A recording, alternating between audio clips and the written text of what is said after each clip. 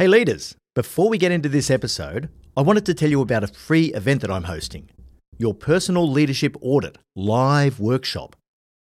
I've put the workshop together because if you want to stand out as an exceptional leader, you have to know yourself, inside and out. Understanding your strengths and weaknesses is critical, and for that, you need a high degree of self-awareness and a commitment to self-reflection. Now, if you're committed to unlocking your leadership potential, then working through a self-assessment like this is going to help you to quickly identify a path to higher impact. I'll be leading you through a deep dive into the 7 imperatives of my No Bullshit Leadership Framework, so that by the end of the session, you'll know exactly what areas you need to develop if you really want to stand out from the crowd. We're only opening up 150 spots, so register now at yourceomentor.com/workshop. That's yourceomentor.com/workshop. Are you selling a little or a lot? Either way, Shopify helps you do your thing. Shopify is the global commerce platform that helps you sell at every stage of your business. From the launch your online shop stage, to the first real-life store stage, all the way to the did we just hit 1 million orders stage. Shopify's there to help you grow. It helps you turn browsers into buyers with the internet's best converting checkout. In fact, 36% better on average compared to other leading commerce platforms.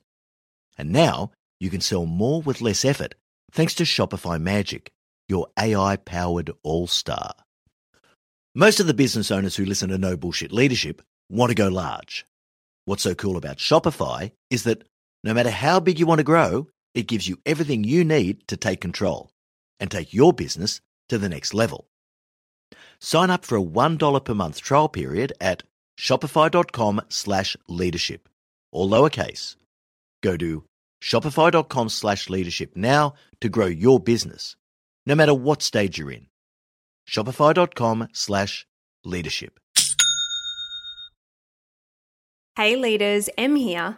We're finalising Marty's 2024 speaking calendar and he still has a few opportunities available. Now you've experienced the impact that Marty has on the podcast, but that's only a tiny fraction of the impact that he has when he delivers an in-person keynote presentation. If you'd like to book Marty to speak at your organisation's event, go to martingmoore.com or send us an email at hello@martingmoore.com and we can chat about how to tailor his powerful message to your leaders to achieve real results. All right, now back to the episode. Welcome to the No Bullshit Leadership Podcast. In a world where knowledge has become a commodity, this podcast is designed to give you something more. Access to the experience of a successful CEO who has already walked the path.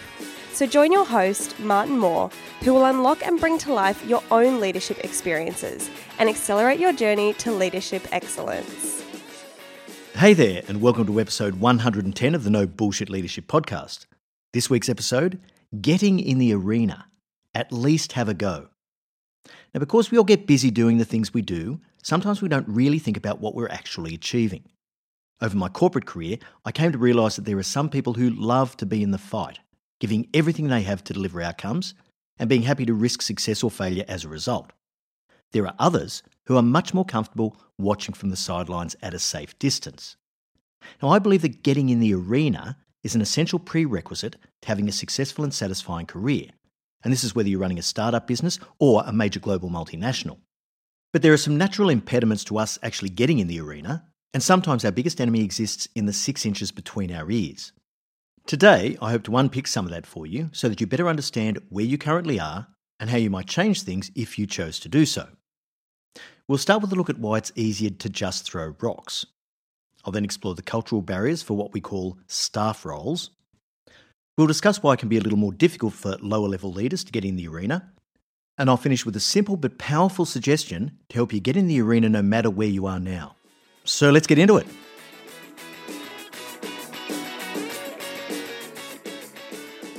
The world is full of armchair quarterbacks, and this is one of my favourite expressions because it covers the concept so beautifully. Armchair quarterbacks are the people who sit on the couch on a Sunday afternoon watching the football game. When someone on the field makes a mistake, they throw empty beer cans at the TV screen and hurl abuse. "You idiot, why would you do that?" Now, we've all been guilty of that at some stage, I'm sure. When a quarterback throws an interception, that's the cue for the armchair quarterback to spring into action, giving his guidance on how the play should have gone down. My favourite is when a specialist kicker misses an easy field goal. Invariably, the first words out of my mouth are, "One job. You've got one job." I got to tell you, it's always a lot easier from the sidelines. There's no pressure on you at all, except maybe timing your breaks to go to the bathroom and get another beer so that you don't miss any plays. But being a critic from the comfort of your own lounge room, while some of the best athletes in the world challenge themselves against each other, both physically and mentally, has a massive appeal. The players on the field are being paid millions of dollars every year to do what they do, while the armchair quarterback is trying to decide which case of beer to buy depending on what's on special this week. Now, I've seen a lot of armchair quarterbacks throughout my corporate career, and apart from the very odd exception, they tend to not go too far. At some point, you've got to forget about what everyone else is doing and deliver some results yourself. Many leaders feel that spending their time playing politics and trying to outfox their competition for the next promotion is the best use of their time and energy. But I could barely hide my disdain for these individuals, particularly the ones who are expert at sucking up to the boss to win favour and influence. The purpose of this episode is to look at a few situations where you may hesitate to get into the arena and give you some ideas for overcoming this hesitation. Before that, though, I should probably explain the concept of the arena a little bit better. It comes from an excerpt from a famous speech given over 100 years ago by former US President Theodore Roosevelt, and I know many of you will have heard this. It perfectly captures the contrast between those who are in the arena, so to speak, and those who aren't. Now, given the fact that it was delivered in 1910, you'll have to forgive the obvious gender bias in the language, but it goes like this. It is not the critic who counts, not the man who points out how the strong man stumbles, or where the doer of deeds could have done them better. The credit belongs to the man who is actually in the arena, whose face is marred by dust and sweat and blood, who strives valiantly, who errs, who comes up short again and again because there's no effort without error and shortcoming, but who does actually strive to do the deeds, who knows great enthusiasms, the great devotions, who spends himself in a worthy cause, who at the best knows in the end the triumph of high achievement, and who at the worst, if he fails, at least fails while daring greatly, so that his place shall never be with those cold and timid souls who neither know victory nor defeat.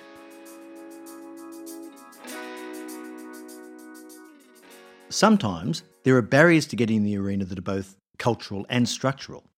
Now, organisations have two basic types of role, line roles and staff roles. Staff roles are also sometimes called functional roles. Now, I spent the majority of my career in staff roles. They're supporting roles like IT, strategy and finance. It wasn't until my first sales and marketing role with P&L accountability that I had a line role. And then, as CEO, I obviously oversaw the whole shooting match. But in case you haven't heard the line versus staff terminology before, I'll give you a quick rundown. It originated in the military, and line roles are those roles that contribute directly to the core activities undertaken in a business that relate to the design, manufacturing, marketing and sales of the company's products and services.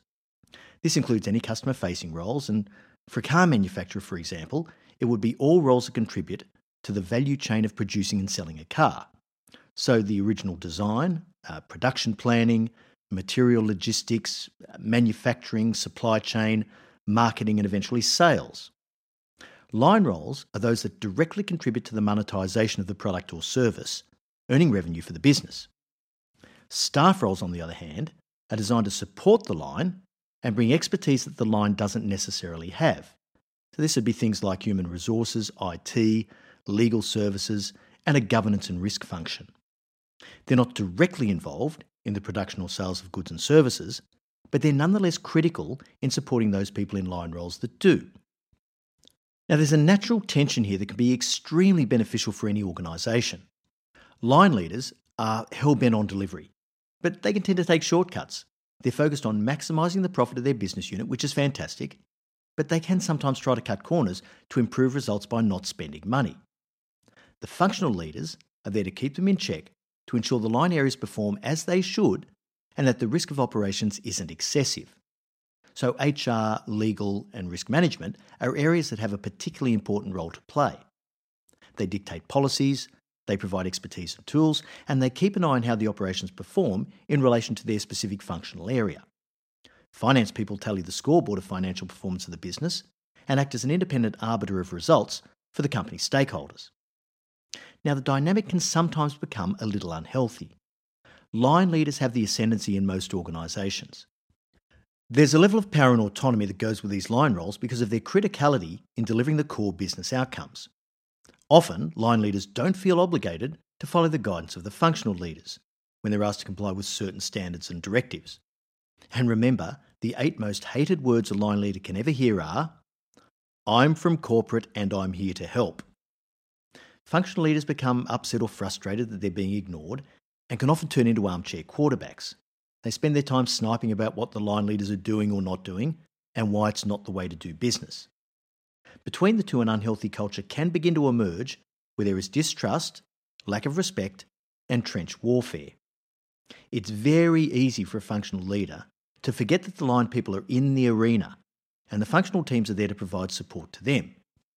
Now, this is not to say that functional leaders can't be in the arena, because they absolutely can. But understanding their role profoundly, how they serve the business, and what they can do to generate the best value for the organisation is where that has to start. Now, I'm not going to go into that too much in this episode, but I do want to tell you one example. I once worked with a colleague in a financial role who was extremely bright, but very outspoken.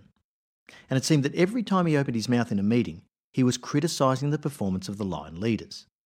His intent was good.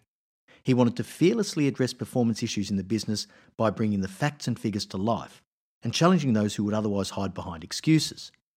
Unfortunately, what actually happened was that he became typecast as a bully who wasn't getting anything done himself, but who was quite happy to throw rocks at others for what he considered to be their underperformance. Bottom line is, it can be difficult to not fall into the armchair quarterback pattern if you're a senior functional leader whose job is to ensure that the line leaders observe the standards of the function that you're there to protect. But more on this shortly. Now that we've spoken about why it's sometimes hard for functional leaders to get in the arena, and those issues can be both structural and cultural, it's worth looking at why lower level leaders in any role can find it hard to get in the game, irrespective of whether they are line or staff. How does this manifest itself? Well, most commonly, it's the tendency to stand back passively and just follow the directions from above without ever challenging, pushing back, or bringing your own thought leadership to the table. This can simply be a function of a lack of confidence. So what I really want you to take away from this episode is that if you want to distinguish yourself as a leader who is strong, capable, and results-oriented, you can't just stand back and hope things work out. You have to make the choice to get in the arena, and it is a choice. What does that actually mean? Well, for a start, you have to risk speaking out when you don't agree with something. This creates potential conflict and it puts you squarely in the arena. Interestingly, the majority of people are so afraid to do this, it's not funny. You have to make your own assessment of a situation and be prepared to put that forward calmly but passionately in order to make a difference. You have to be willing to step up when something needs to be done and to take accountability for it. You have to put aside your fear of failure and realise that making mistakes is inevitable, and it's a psychological barrier that we all need to overcome. Most importantly, you need to have a mindset of taking on the toughest challenges and just giving them your best shot. So what are the 3 main things that are going to hold lower level leaders back? Well, the first thing is giving too much deference to authority. Now, sure, you need to respect your boss's position and their experience, and you need to follow their direction. They have a better perspective than you do simply by definition. They get to see more from a higher level. But it doesn't mean they're always right. And it certainly doesn't mean that you should take their direction on face value without challenging them. So you need to be prepared to challenge your boss. And you've got to learn to do this in a respectful way if you want to be effective. We sometimes think that we'll fall out of favour with our boss if we challenge her. And particularly if it's the type of boss that likes to surround themselves with yes men and women. These are surprisingly common in the corporate world, and I know that you have seen it in the past. The second thing is that sometimes we're too timid to take on risk, even when we know it's our job. Being prepared to take on the big challenges is what differentiates the men and women in the arena from the spectators. There's a certain magic to nailing your colours to the mast and saying, I will take accountability for delivering this thing despite the fact that it's tough, despite the fact that it's uncertain and treacherous, despite the fact that I'm going to look like a complete goose if I fail because it's such a central part of what we're trying to achieve and I'm the person in the spotlight. It creates value for the organisation, so I will overcome whatever obstacles I need to get it done. Now this is super powerful stuff, but to do it, it carries a level of risk. It's so much easier to let others do the heavy lifting and not take on the risk yourself. The third thing is not having the courage to speak out, particularly when you know it doesn't accord with the views of more senior people. I think the expression they use these days is speaking truth to power. When you speak up about the things that you don't agree with, there's a fine line between being constructive and being destructive, as we've just seen. So it does require some nuance. We may have the best intentions, but fear that we'll be seen by others as just being contrary or recalcitrant. I worked for one organisation where the chief executive was incredibly intelligent and experienced, but deeply insecure, and I don't think he really knew what to do with me. I was always challenging and quite vocal about getting what I believed to be the right result for the business. But I wouldn't just fall into line and agree with whatever he said, whereas many other executives were quite happy to do so. As a result of this, over time I heard whispers from the corridors of HR where the power brokers really lie, that I had been tagged as having behavioural problems. I shit you not. When it came to the line executives that mattered, I'd won their respect because I wasn't just an armchair quarterback like most others. I was prepared to have a go. And I was actually in the arena, and I wouldn't have traded that for the world.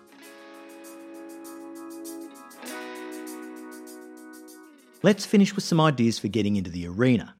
Well, I actually just want to give you one idea, and here it is. Don't ever love your job more than you love yourself. Now let me explain this. Getting in the arena demands that you overcome many fears and psychological barriers that may be holding you back. Ultimately, most of these fears stem from our need for security, and this is pretty fundamental in Maslow's hierarchy of needs. What if I make a mistake? What if I piss my boss off? What if I fail at delivering this major piece of work? What if I look like I don't know what I'm doing? Bottom line, will any of this threaten my job security? Now, if you're actually having a go, all of these things will happen. And in my career, I managed to do all of them a lot more than once. But I made sure I was in the arena right from the get-go. I had one really important principle that I cottoned on to early in my adult life, fortunately. No job is that important to me that I will just sit on the sidelines for fear of losing it. If I'm giving my very best and the company doesn't want that from me for whatever reason, then it's not a company I should be working for. If a company wants me to compromise the things that are most important to me, my values, my drive for impact and achievement, my search for personal challenge and excellence, then it's not a company I should be working for anyway. And if I do fall out of any job for any reason, it's only because there's a much better opportunity for me that's waiting for me to jump into it. Now, this is completely liberating. It shifts your focus from worrying about the possible consequences of getting in the arena to worrying about what might happen if you don't. Instead of being fearful of losing your job, you know that freeing yourself up to perform at your best is, paradoxically, the thing that will make you the most valuable. And if whoever you work for now doesn't appreciate that, then that's not the right arena for you to be in. All right, so that brings us to the end of episode 110. Thanks so much for joining us. And remember, at Your CEO Mentor, our purpose is to improve the quality of leaders globally. So please take a few moments to either rate and review this or share it with your leadership network. This is what gets us to reach even more leaders. I look forward to next week's episode, The Leadership Meeting Cadence. Until then, I know you'll take every opportunity you can to be a no bullshit leader.